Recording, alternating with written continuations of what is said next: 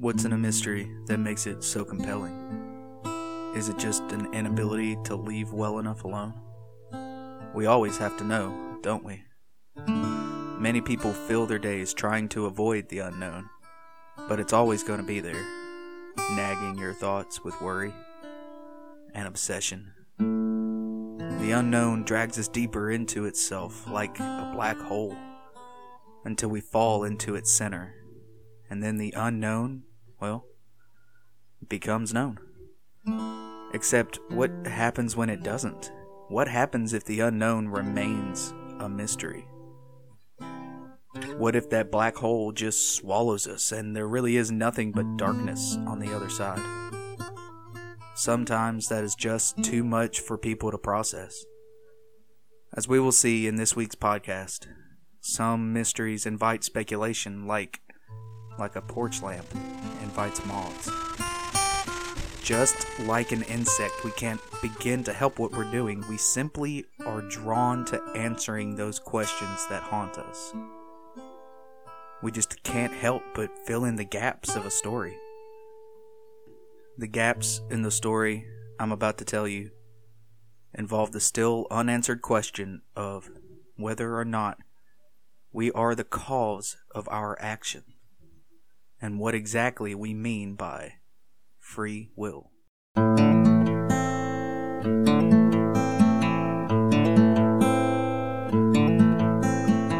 Join us for the next hour as we contemplate the confounding.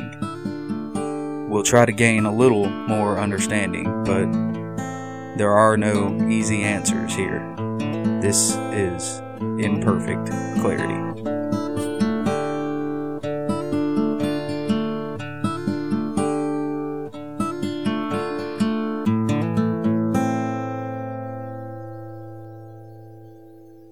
It was a chilly Thursday morning in North Carolina, December 1903. The Wright brothers stand on top of one of the Kill Devil Hills, as they're named, near the now historic town of Kitty Hawk. One of the two brothers reaches into his pocket and pulls out a coin and flips it. This coin toss, whether they really knew it at the time or not, would decide something that would go down in history. Who was to be the very first human being to pilot a controlled flight of a heavier-than-air flying machine? The first airplane flight. Orville would win the coin toss. He prepared himself for the test of their Wright flyer. I wondered if, as he did so, Orville thought about that coin toss. I wonder if he thought about what it would mean for his place in history. Though the brothers did take turns flying their inventions over that hill on the Outer Banks of North Carolina, and although Wilbur would gain the most airtime and the longest flight, an impressive 59-second run that would take him over 850 feet through the air, Orville would still go down in history as the first to achieve this magnificent feat of controlled, powered flight. At 10:35 a.m. on December 17, 1903, Orville Wright broke loose from the bonds of gravity and sailed his flying machine for 12 seconds and 120 feet. And he was the first to do so because he won a coin toss.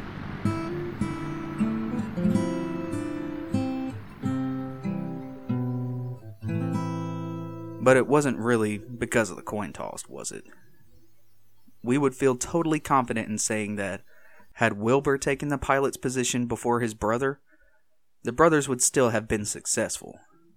No, it wasn't the coin, it was the ingenuity and persistence of Orville and Wilbur that led to the success of that first flight. Even if, had Wilbur taken the first flight and totally choked, piloted the craft into the hillside or something, the tenaciousness and genius of the brothers would have remained intact, and this was all that was needed for the invention of the airplane. We remember these two as heroes of invention. They are the fathers of aviation. These men achieved something great and praiseworthy by the strength of their wills, not because of some random outside influence, like a coin toss. Still, that coin toss wasn't the only thing that was left decidedly out of the control of these now famous brothers. Nobody has much control, for example, over their circumstances of their childhood. How much influence might some moment of inspiration from their youth have had on the efforts at Kitty Hawk? I want to tell you about another flight the Wright brothers took. Less famous, but perhaps just as important to their story.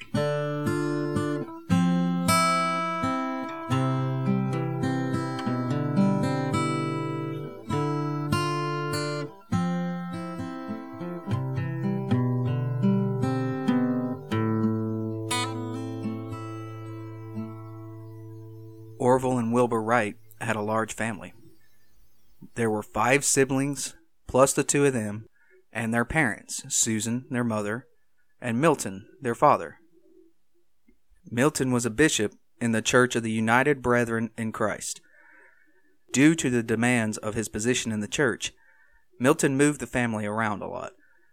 Wilbur was born in Indiana, near Millville, in 1867, and Orville in Dayton, Ohio, in 1871. Before they finally settled down in 1884, Milton had moved the family 12 times.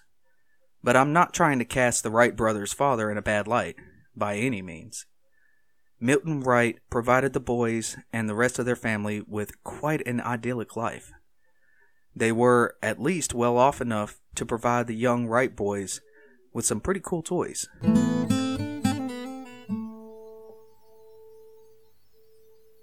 Milton encouraged his sons to be curious. The pair conducted experiments from their early childhood. Their father wasn't very mechanically inclined, but he still seemed to have a knack for inspiring his sons to learn, to find the answers for themselves. Of the parents, it was Susan, the boy's mother, who had an aptitude for building things. She grew up in a carriage shop and developed a love for engineering and math while she watched the carriages being assembled and repaired. Both parents played a huge part in the development of the first pilot-controlled fixed-wing aircraft, just by giving their children that aspiration to learn and experiment and build things for themselves. One day in Cedar Rapids, Iowa, Milton came home with a gift for Orville, who was 8 at the time, and Wilbur, who was 12.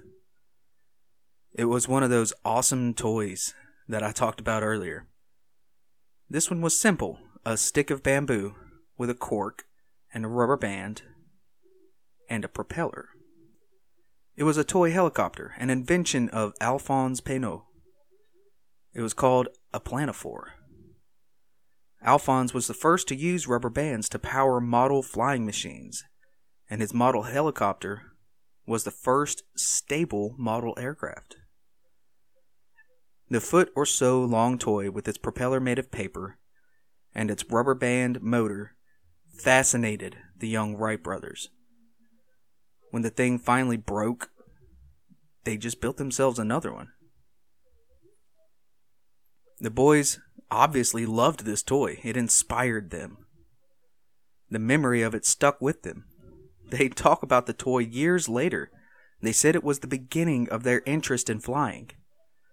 Had that toy not come into their little grade school hands, would Orville still have piloted that 12-second flight at Kitty Hawk? What about all the little decisions on the parents' part that encouraged their boys to learn? What if there's an even earlier inspiration, just as crucial as this helicopter toy, but unrecalled by the Wright brothers and lost to history?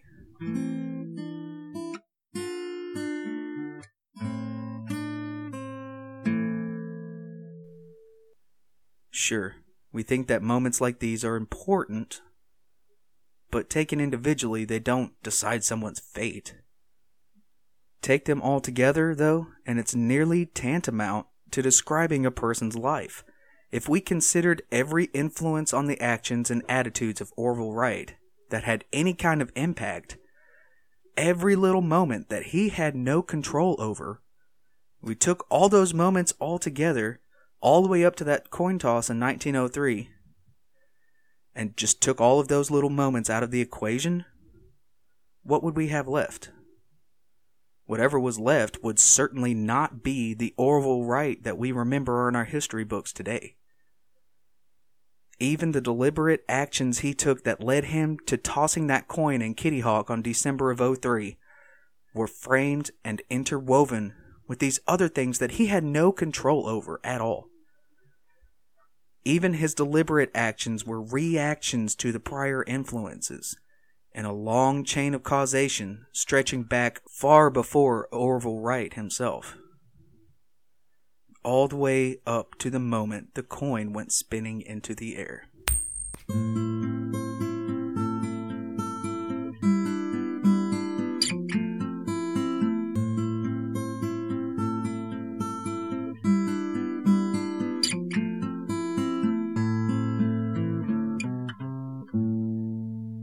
If this is starting to sound kinda deep, well, buckle up. Today we're examining one of the most whoa-inducing topics on the frontiers of neuroscience, psychology, and philosophy. What do we mean by free will? And is it an illusion? A big part of the discussion hinges on the idea of causation. This is the idea that every action is the reaction of some prior cause. This is an important idea. It's pretty much the foundation for the physical sciences. How can we learn about the physical processes in the world around us, predict outcomes, or experiment at all without the idea of cause and effect? Every cause must have an effect, and every effect is derived from a prior cause, and in itself is a cause for the next subsequent effect. The notion that everything in the universe, every action, every influence, every atom bumping into another everywhere in the whole universe, is caused by a prior physical event, gives rise to the idea of determinism. According to determinism, everything that happens had to happen the way that it did, because it was determined by the events that caused it.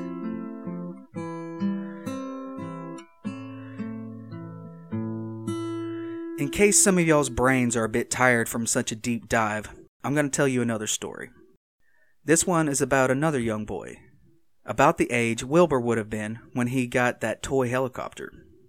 The year is about 366 of the Common Era. Our young lad is running through the streets of a Namibian city in northern Africa. The boy lived and went to school here in the town of Madauros, where he would gain a love of philosophy and literature that would eventually earn him a place in our history books. On this particular day, though, he was learning a different kind of lesson than the ones he got by reading Plato or Cicero. He would later write about this day in his autobiography. Like the Wright brothers and their toy, this day stuck with our young boy in this tale. It stuck with him because of the armful of fruit he was carrying as he ran. You see, he and his friends had just committed a crime. They had stolen that fruit. Stealing food maybe doesn't sound as exciting as you would have expected, but this theft made a lasting impact on the boy. Many years later, he would describe this act like this. Quote, "It was foul, and I loved it. I loved my own error, not that for which I erred, but the error itself." End quote. The thing that really stood out to him was the fact that they were not even hungry. They were in no way in dire need for that fruit. They just wanted to break the law. This wasn't the only act of immorality that would stand out in the autobiography. There were sexual escapades aplenty, some violence, general disregard for social conventions. As a teen, our young man, whose name was Augustine, led a hedonistic lifestyle. He took on a lover, a young woman from Carthage, and had a son with her. This ruffled his mother's feathers a bit, to say the least. She wanted him to marry someone in his own social class, and his relationship with this girl, not to mention any of the other girls, was not, however, the worst thing that Augustine could have done in his mother's eyes. No, That would be something more like converting religions. Augustine became a Manichaean despite his mother's devotion to Christianity. But that didn't last forever. Neither did the thieving or the sleeping around. No, our man Augustine would later become renowned as Augustine of Hippo, Saint Augustine. He converted back to Christianity at the age of 31 and went on to become one of the most influential figures of Western theology and philosophy. Augustine saw that day when he and his friends stole the fruit as an eye-opening experience. It led him to conclude that humans were born with a natural tendency, a tendency to sin.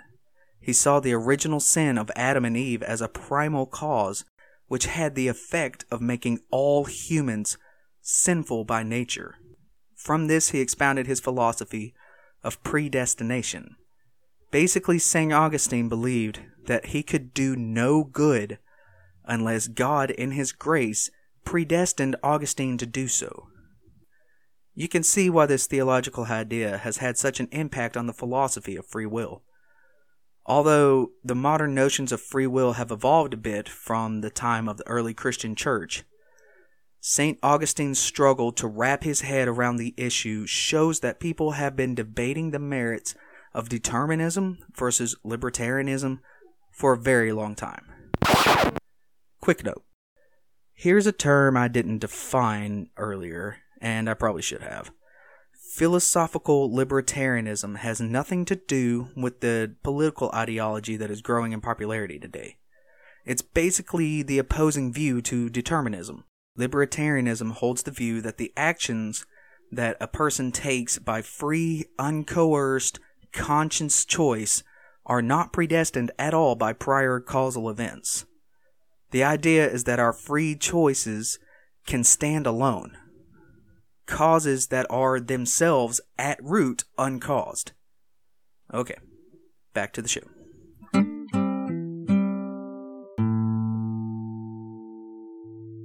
Discussions on the problem presented by determinism date as far back as the philosophy of ancient Greece. Two camps have been identified, starting from this time and continuing all the way up to today's debates on the matter. These are the compatibilists, who argue that free will can exist even if determinism is true, and the incompatibilists, who hold the view that either free will or determinism must be true, but not both.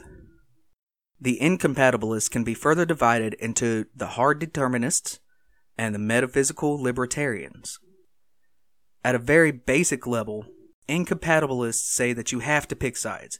Everything is determined, or freedom of will is totally unrestrained by determinism. René Descartes, the philosopher who coined the phrase cogito ergo sum, I think, therefore I am, weighed in on the debate with the formulation of the mind-body problem, one of his many major contributions to modern science and philosophy. Descartes proposed an approach to reality that has been dubbed Cartesian skepticism. He imagined the reality he experienced as being like a basket of apples. Some of these apples are rotten, that is to say, they are untrue ideas about the world around him. These are illusions, misconceptions, and Descartes wanted to remove them to get at the real truth at the root of the world around him. But upon examining each apple, that is, upon looking at every aspect of his view of reality individually, he concluded that they were all rotten. He noticed how, when he was dreaming, he didn't know he was dreaming. He couldn't tell the difference between dream worlds and waking life. And he surmised that even in what he thought was his waking world, he could be tricked by some sort of demon casting illusions on him. In other words, he was skeptical of every single thing his senses told him. This is where I think, therefore I am comes in. In a fit of what I can only imagine was a deep existential crisis, Descartes begins to fear that there was no way for him to know even that he himself existed. The basket was empty. it may all be an illusion. But then he realized that even if the basket was empty, there was still a basket. If everything he experienced was an illusion, he must still be real in order to experience the illusion. He called this bottom-level experiencer his res cogitas, his thinking thing. Knowing that this was real, at least, gave him a base level upon which he could build the rest of his worldview. The idea that the thinking thing was different, separate from his body and the rest of the physical world around him. This is a type of libertarianism. The res cogitas and the free will it exerts is not determined because it is something wholly different from the physical world.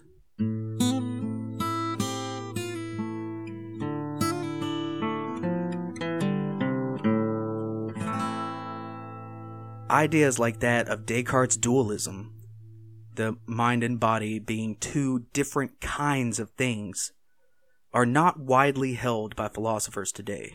It flies in the face of a naturalistic view of physical sciences.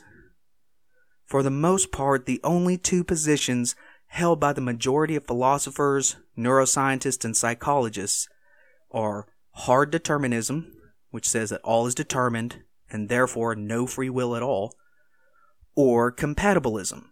Sure, everything may be determined, but free will still exists. We'll get more into that later. Right now, I know this has been a pretty deep dive into some heady stuff, but stick with me because I would like to pull apart the contemporary stance on these two philosophical views a little bit more. Trust me, it'll be worth it. In the end, I'll pull all this back together up on the level of the real world and daily life. But in order to do that, let's examine the arguments of one of the most outspoken proponents of each widely accepted camp, hard determinism and compatibilism, a little more closely. The neuroscientist Sam Harris has been a prominent advocate of hard determinism in the contemporary debate over whether or not the free will we feel like we have is really what it seems, or if it is a deeply ingrained illusion. He authored the book Free Will, which was published in 2012. The arguments in the book are just as succinct as the title, and for the sake of full disclosure of my biases, I find the 96-page examination of the topic to be very compelling. One particularly convincing exercise Harris puts forth in his book asks the reader to take a look at where their thoughts and intentions come from. Quote, "What is the next thought you're going to think?" he asks. He explains that, quote, "I cannot decide what my next thought or intention will be until it arises in my mind. You can no more decide what you will think next," he asserts, "than what I will say next." In Harris's view, the conscious state of our mind in each moment, including the will that governs our actions, is the direct result of unconscious states of our mind that are completely outside the control of our consciousness. Being outside of conscious control, these brain states are determined, at least in the sense which is commonly used to define freedom of choice, or the lack thereof. These subconscious brain states, our beliefs, our values, our temperaments, etc., are what they are because of past influences. These influences don't originate in our will, and all the sensual data that gets filtered through our subconscious to produce conscious awareness, that doesn't originate in our will. So if we reject Descartes' notion that consciousness is made of something fundamentally different than the physical states of the brain, and accept that conscious awareness is the result of unconscious states which, by definition, are outside of our conscious control, then there is no undetermined step in this process upon which we can hang our idea of freedom of choice. Even if Descartes is right and mind and body are truly different things, the fact that deliberate intentions hinge on the subconscious means we cannot control them, and therefore they do not constitute any real freedom of choice. As another great philosopher, Arthur Schopenhauer, put it, a man can do as he wills, but cannot will as he wills.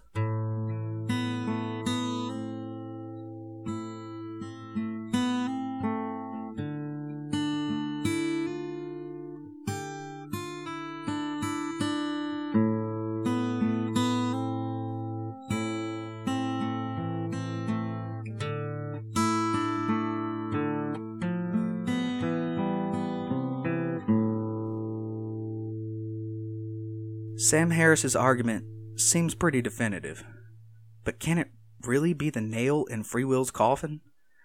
After all, we sure do feel free. There's a lot to be said for subjective experience, as it pertains to this topic at least. The feeling that we are in control of our own actions is such a fundamental part of our conscious experience that separating the two, it leads down yet another abysmally deep rabbit hole of philosophical debate. Curiouser and curiouser. We feel like we are our conscious thoughts and intentions. I'd like to tell you another story now, one that will highlight this idea that our brains, and therefore our thoughts, intentions, beliefs, etc., are not functioning exactly the way that we think they are. Things aren't quite what they seem when it comes to our own minds.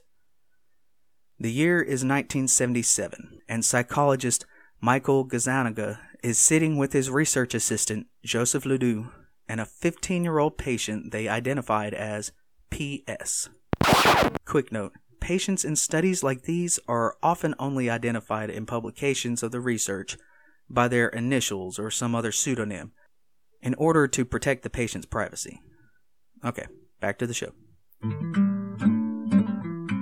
The scientists instructed PS to stare straight ahead at a dot that was placed in the center of the subject's visual field. Then they flashed some pictures in front of PS. They flashed a picture of a chicken's foot in front of the right side of PS's visual field, and then a picture of a snow-covered landscape in front of the left side. Gazzaniga and Ledoux were testing something very peculiar that had been fascinating psychologists for several years by this point: the relationship between the two hemispheres of the brain. You see, PS had been suffering from terrible epileptic seizures. Anyone who has some familiarity with grand mal seizures knows all too well how much of a toll they can take on a person and their loved ones. Although people rarely die as a result of the seizure, they are an intense and terrifying experience that severely impacts the quality of one's life. However, by this point, physicians had yet to discover an effective way to cure this ailment. Well, at least no effective way that doesn't include some fairly outstanding side effects. In 1939, a new surgical procedure was first performed on 10 different people who suffered from debilitating epileptic seizures. The operation was called a corpus callosotomy, and it was a success. It stopped the seizures. It did so by stopping the out-of-control electrical activity that characterizes an epileptic seizure from traveling throughout the brain. This was accomplished by cutting the bundle of neurons that connected one hemisphere of the patient's brain with the other. In other words, they disconnected the two halves of these people's brains. The surgery, like I said, was a resounding success. The seizures stopped, and the patient showed no signs of brain damage or major changes in personality or memory. No side effects were noticed at all until years later.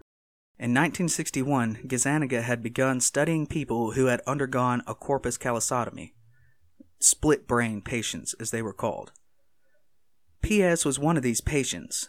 The test Gazzaniga and Ledoux had administered to PS was meant to investigate the way the two halves of our brain interact differently with the world around us, and how they communicate with each other. By showing a picture of a chicken foot to only the right side of PS's field of vision, they would only expose the left half of P.S.'s brain to this image. In the same way, only the right half of the brain perceived the snowy landscape that was flashed at the left eye. These kinds of experiments had been performed before, and the results from the first stage of questions that Gazzaniga and Ledoux asked P.S. did not surprise them. They lined up with things that they had learned from previous experiments. They showed P.S. another two images, a chicken and a snow shovel. They then asked their subject to tell them which image most closely related to the ones that they had shown before. P.S. replied that the chicken was the one that had matched the best. This was because the left hemisphere controls our use and perception of language. By asking P.S. to respond verbally, the scientists were able to elicit a response from only the left hemisphere, which had no information about what the right hemisphere had been shown. However, then they asked P.S. to point to which picture was closest to the first pictures. P.S. pointed to the chicken head with the right hand and the snow shovel with the left.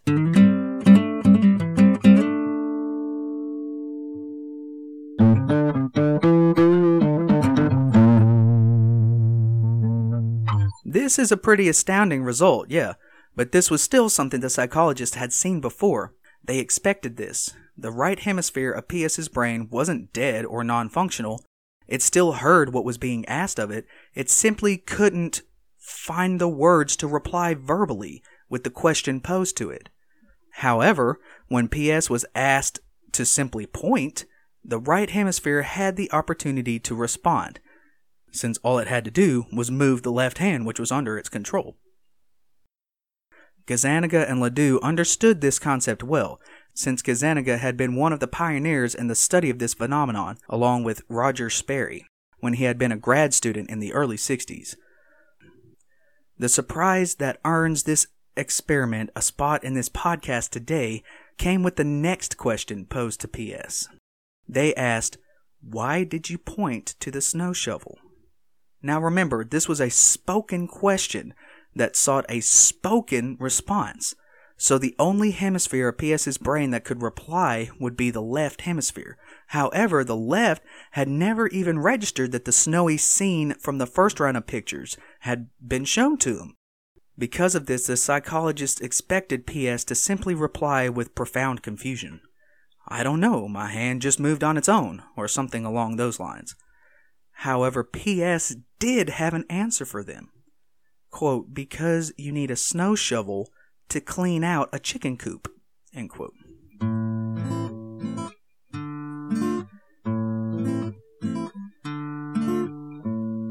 Have you made the connection with free will yet?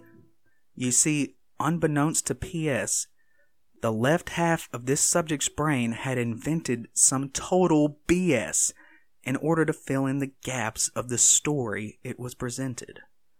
The left hemisphere had no way of knowing the true reason why the left hand had pointed to the snow shovel. The only line of communication between the two hemispheres had been cut. But to let the left hand's actions remain inexplicable was simply not possible for P.S.'s left hemisphere. This result has been replicated many times and has shown a fairly chilling fact. Our brains lie to us. When presented with information that doesn't neatly fit into the narrative the brain has constructed as a framework for its own existence, the left hemisphere will simply change the facts to make them fit.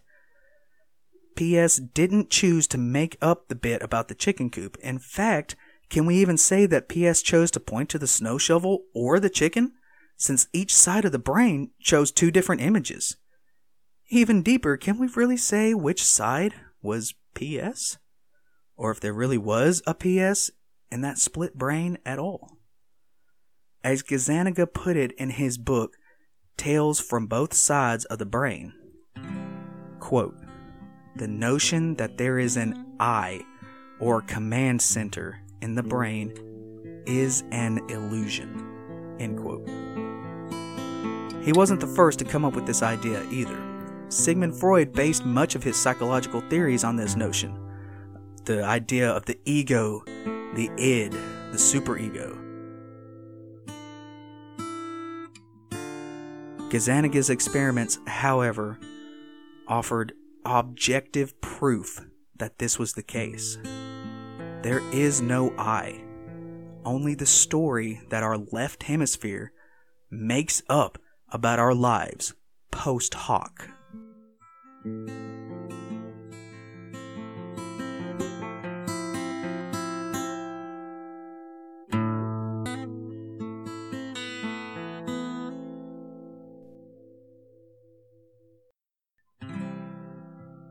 If you are reeling right now, don't worry, you're not alone. You're probably thinking right now, perhaps with no small amount of indignation, that it doesn't matter to you what physics says about determinism, and it doesn't matter what psychology says about the illusory nature of the self.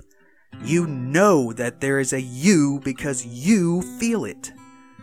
I can tell you that all of your thoughts and actions are determined and are controlled by processes you have no conscious awareness of until I am blue in the face. But it doesn't matter because nobody lives their lives like that. If this pretty accurately describes what you're feeling, then you have just joined the ranks of the compatibilist camp and are in the company of some of the world's most renowned philosophers. According to a 2013 paper by David Bourget and David J. Chalmers, entitled, "What Do Philosophers Believe?" 59% of the philosophers questioned adhered to compatibilist views on free will. One such philosopher describes his views on the matter as an argument for, quote, free will that we want. His name is Daniel Dennett, and he endorses the view that the conscious I is an illusion. In his words, quote, consciousness is a collection of mundane tricks in the brain, end quote. Even still, he argues that we do still have free will. It may not necessarily look exactly like some of the classical notions of free will, which you may hold, but this is where the, quote, free will you want comes in. He argues that this collection of tricks in the brain add up to an ability that is different than any other brain. He describes the process of biological evolution as an arms race in competence. We are more competent than any other organisms because of our mind tricks on ourselves. We can, quote, represent our reasons. You see, even if it is true that all of our actions are determined physically, we have an ability to explain our reasons for doing things. We react to the naturalistically determined influences, but we can identify reasons for these actions, and we can communicate those reasons to others and use them in the narrative of our own minds. This gives us the competency to respond, and responding makes us responsible. We can predict the future with these reason representations, and therefore we can change our behavior on the basis of this prediction. The representation of reasons to ourselves and to others is what Daniel Dennett sees as our free will. This issue of responsibility is the crux of the free will debate. How much blame do we deserve for our worst actions, and how much praise for our best?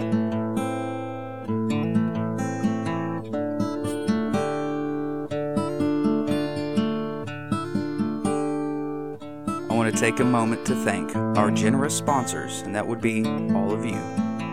This show is completely supported by our fans on Patreon. We couldn't keep this show going without your support.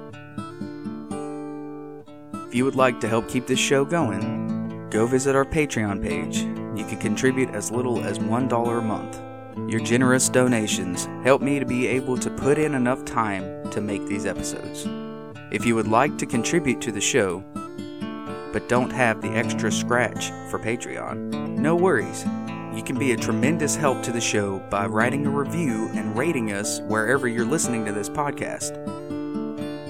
Giving us reviews and ratings helps other people find us.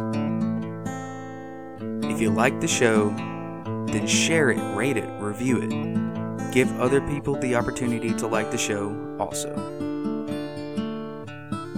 And another great way that you can help out the show is to just drop us a line on any of the social medias where you can find us. We'd love to hear from our listeners and would welcome any feedback you want to give us. You can find us on Facebook. Our page is called Imperfect Clarity. Or you can look up the website at imperfectclaritypodcast.com. Or we're on Twitter at mpodclarity. And last but not least, you can always just email us. It's imperfectclaritypodcast@gmail.com. I really can't wait to hear from y'all. And thank you again to all of our generous patrons on Patreon. Okay, plugs over. Back to the show. I'm going to tell you another story, but I need to warn you first. This one is, well, it's a bit of a bummer. It involves murder and some instances of abuse, so listener discretion is advised. Charles is walking across the campus at the University of Texas at Austin. He's a 25-year-old muscly guy with a blonde military haircut. Charles had, in fact, been a Marine, and an exemplary one at that. He had rescued one of his fellow Marines by single-handedly lifting a Jeep which had trapped the guy when it rolled over. This heroic stunt earned Charles quite a reputation around the base he was stationed at.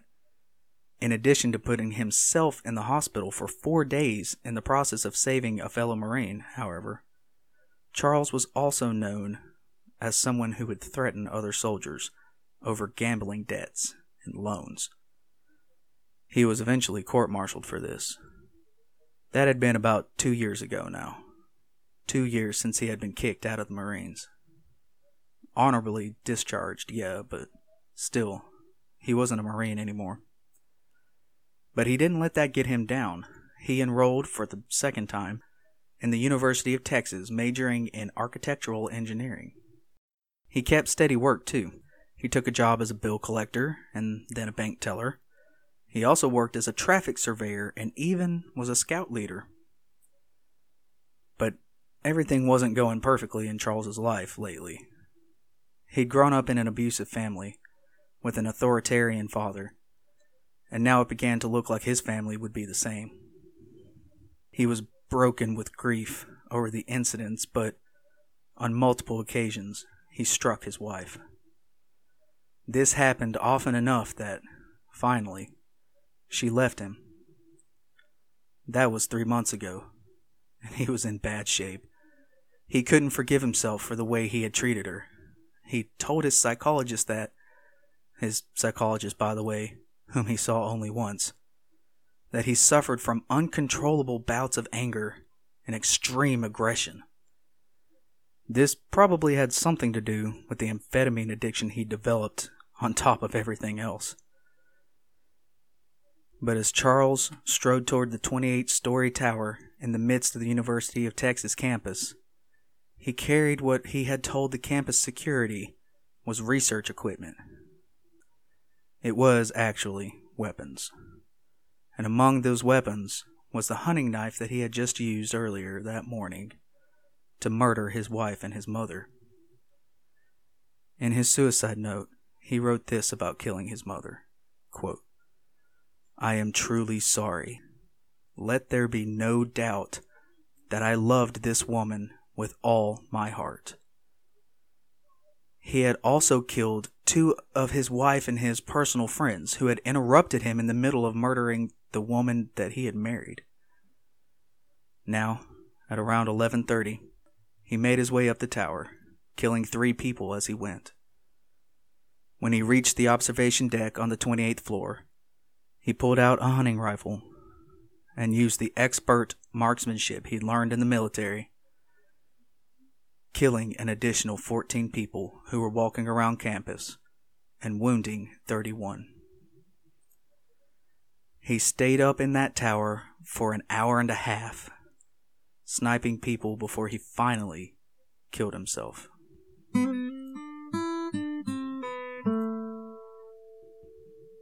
In the note he left, he asked that the money left over from his life insurance policy, after all his debts were paid off, be donated to mental health research and treatment.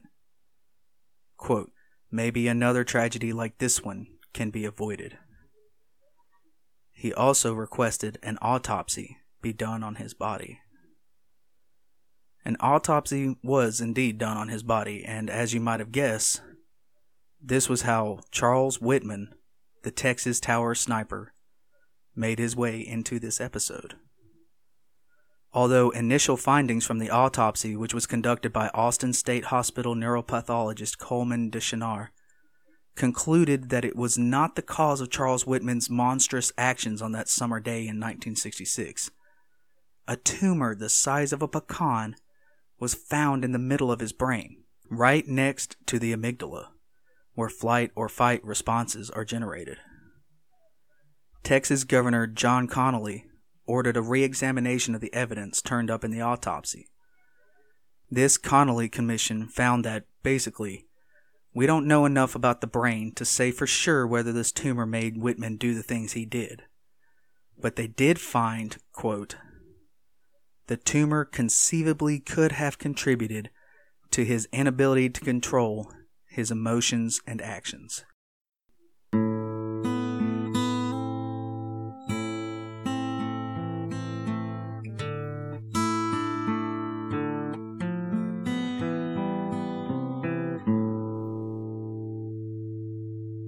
And this next part is a real doozy. Let's say that Daniel Dennett is right, and that Charles Whitman was indeed competent at predicting the future by use of represented reasons which his mind created, and it's this competency that gave Whitman free will.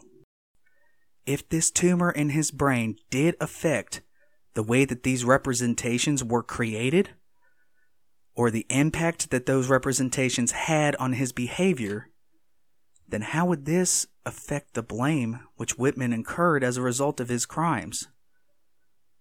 Furthermore, if this tumor can affect his competency that yields free will, then what's the difference between that and some other physical characteristic of the brain affecting the competency? Even if we tried to blame Whitman for those actions that led to the brain states that induced these heinous crimes in August of '66, like, sure, the brain states caused his actions, but he was the one who chose to get addicted to amphetamines. He was the one who chose to beat his wife and make his life all crazy and messed up. Those actions that caused those brain states, though, were themselves caused by other prior brain states. Call the states whatever you want. Call them competency, future predictions, represented reasons. Regardless, they are all part of a causal chain. Daniel Dennett himself said that these brain states are determined and naturalistic. Because we can use these states to predict the future, he argues it gives us a responsibility. And that Charles Whitman shares in this responsibility. However, most people, when they learn of a tumor in the guy's brain that was morphing and changing the way that these future predictions were developed, they would rethink the level of blame we can assign to Charles Whitman, and perhaps would put more blame on the tumor than on the conscious ego of Charles Whitman. But what is the real difference between a tumor and any other chemical process bubbling around in our brains? So what, after looking at all this, can we say about justice? Is it right to blame, to condemn Charles Whitman? Or is it right to praise or commend the Wright brothers? Daniel Dennett would say that we have a special responsibility as conscious humans for our actions because we have this capacity to represent our reasons to ourselves and to others. But what about the factors that go into creating those representations, like Whitman's tumor? Or Orville's planophore toy? If we cannot control these types of influences, especially if these influences add up to pretty much everything in our reality, as Descartes thought, then was Schopenhauer not correct in his observation that a man can do what he wills but he cannot will what he wills? Still, we cannot do away with justice. I think that this is the core of Daniel Dennett's argument, if I understand him correctly. The representation of reasons in our minds adds a layer of complexity to the equation, which determines our actions, that animals lack. This makes room for justice, no matter the determined nature of the action. But if we are not actually the original and final author of our actions, how can we justify the kinds of justice that we dole out in our legal system today? Perhaps we should take a closer look, real quickly, into what justice looks like in philosophy.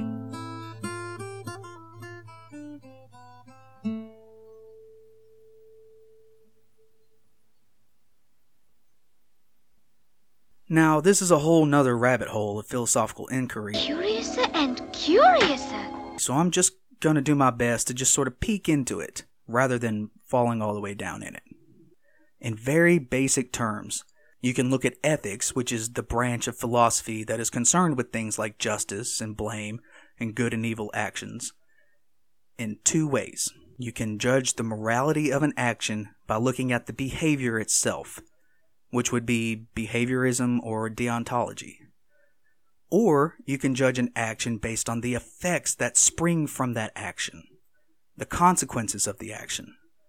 This is called consequentialism, one of the subgenres of which is utilitarianism. This basically just says something is right or wrong based solely on how much good or evil results from the action. The need of the many outweighs the need of the few is a utilitarian concept, for example. These two viewpoints are important for our justice system, especially if we accept the deterministic view of free will. Do we want a system that punishes people for an action even if it had no negative consequences? Do we want a system that causes more suffering with its own actions? How is it fair if the perpetrators are not free to do anything other than commit the crimes that they committed?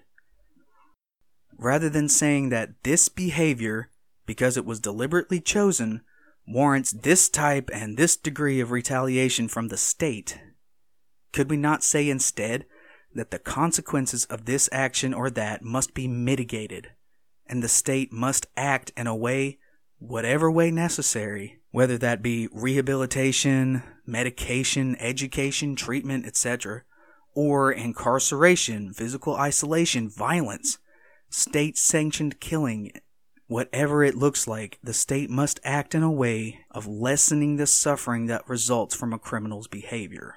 This is putting the focus on the effects of the crime, the consequences of the action, rather than on just prescribing a reaction to a given behavior.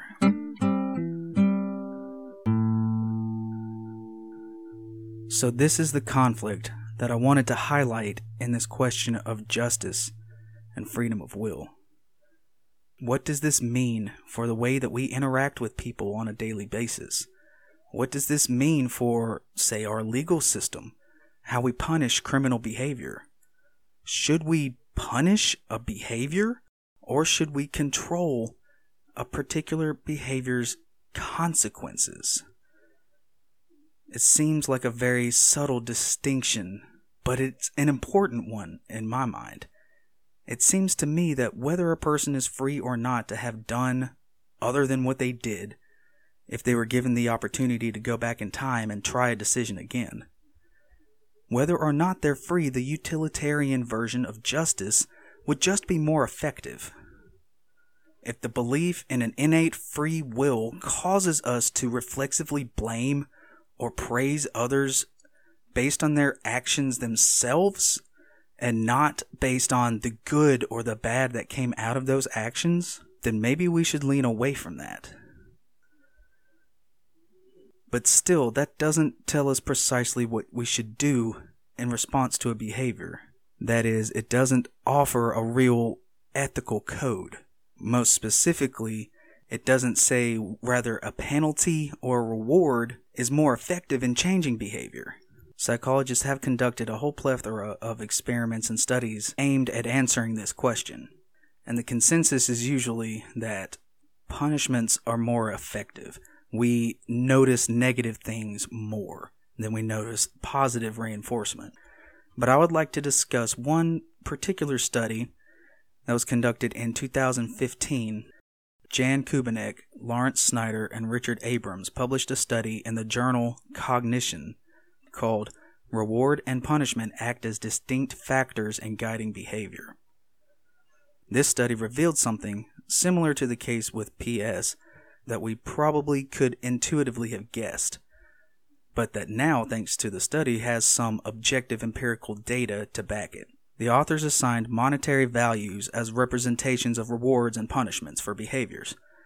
The behaviors were simple, binary, correct or incorrect answers to simple questions. You get a question right, and they would give you some money, a positive reinforcement. You get it wrong, and they would take some of your money. They did this, and then they measured to see if the actions that led to rewards were repeated. That is, if the subject learned a positive behavior as a result of the positive influence. And they would also see that if the incorrect answer that gained them a penalty was avoided, as expected and as has been documented in previous studies, the effect of the punishment on the subject's behavior was more pronounced than that of the rewards. However, the authors then varied the magnitude of the rewards and the punishments. In other words, they might reward or punish a subject in intervals of 5 cents or 10 cents the first round. And then the next round, they raise the stakes to, say, $1. And then the next round, like $10, etc. This change revealed something surprising. The effect of learning positive behavior, that is, repeating the right answers or avoiding the negative answers, this effect did not scale up in magnitude equally between the punishments and the rewards. Put another way, even though penalties had a stronger effect on the subject's behavior overall, when you increased the severity of the penalty, this did not translate to an increase of learning positive behavior. However, as a reward for good behavior was increased, the subject's response to the reward increased dramatically. On the graph, the line in the negative that represented a lack of doing behaviors that had been punished before stayed pretty much straight, level, horizontal. Whereas the positive line, which represented repeating responses which were rewarded in the past, curved up sharply as the reward was increased in magnitude, as the subject was given more money. So what does this mean for our question of justice?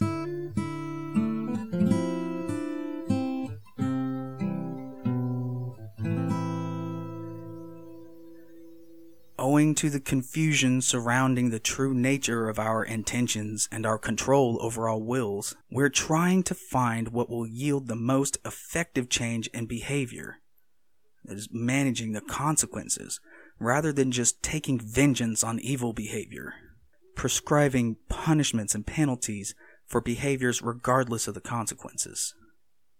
It seems to me that we can connect this study on human behavior with what we've talked about today with free will and the philosophy of ethics and draw a conclusion that sounds something like this. Although a penalty impacts behavior to a greater degree, people view this as just being punished, no matter how much the magnitude of the penalty is varied.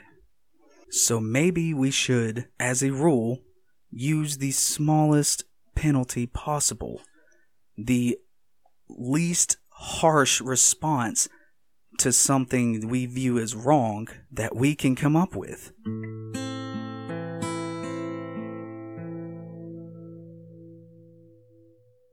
If someone does something immoral towards you, or if someone breaks a crime and the state needs to make a decision on how to act towards that, in both cases, a harsher, more painful punishment will have the same effect as a less harsh, more restrained, and merciful action. Conversely, if someone does something nice towards you, something that you appreciate, holding back and not voicing that gratitude would have much less of a positive impact on this person's life than if you were to express how much you appreciate what they've done. If you were to praise their achievements, if you were to lather on the attaboys and the thank yous and the I love yous, I'd venture to say that the greater the praise, the greater the positive reinforcement, so closely does the positive effect on people's behavior scale with the magnitude of the praise that it's probably not even worth the risk to keep your mouth closed. I would rather stumble over my words and say something embarrassing in order to tell someone how much I appreciate what they do for me. Because not saying it is potentially denying a hugely positive force in this person's life. And that scales up to a societal level also. So people who do achieve these great things like the Wright brothers, I feel like we should honor their memory and honor their achievements. The more so, the better. To put it colloquially, the burned hand learns best. But after a while, it's easier to catch a fly with honey rather than vinegar. I feel like an increase in the severity of a criminal sentence as a result of repeat offenses, or an increase of aggressive behavior towards someone who continually wrongs you, or doling out penalties out of a sense that the perpetrator deserves the suffering of their punishment, is a misguided and ineffective approach. I also feel like doling out praise for one's accomplishments can never be done too much. So maybe as a society, we should try to shy away from attempting to rehabilitate people by piling more and more severe penalties on them for mistakes that they may not even have been able to help making. And at the same time, we should lean into praising them for accomplishments, even if these praiseworthy actions were equally beyond their control. After all, I guess you can sum up this notion with the following facepalm-worthy pun. 2 wrongs don't make a right, but 2 rights make an airplane. Sorry. Imperfect Clarity is produced, researched, and narrated by me, Aaron Bradford. This show is my effort to bring you, our faithful listeners, a little bit of clarity to some of the world's most perplexing mysteries.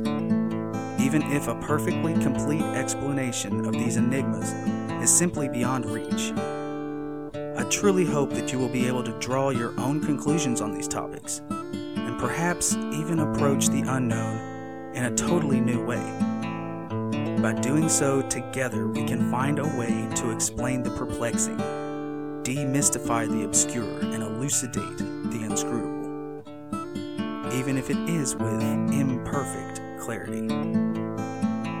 A special thanks to Crystal for having my back on this endeavor, and for helping me to make this crazy idea into a real show for all of you out there in podcast land to enjoy.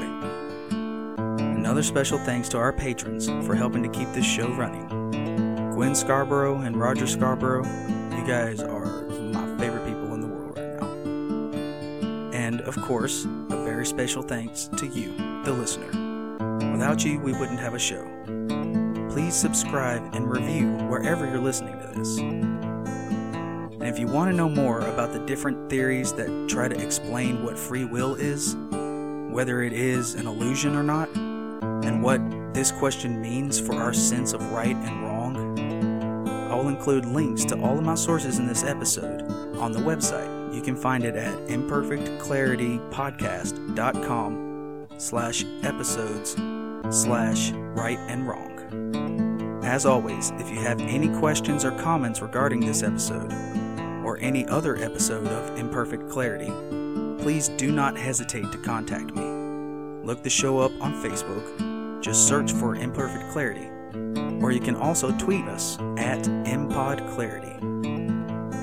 Or you can email us at imperfectclaritypodcast@gmail.com. Or you can also check out our website at imperfectclaritypodcast.com. Don't forget to leave a comment. Let us know what you think about the episode or about the show.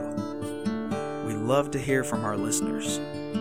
Until next time, keep contemplating the confounding. You'll gain a little bit more understanding.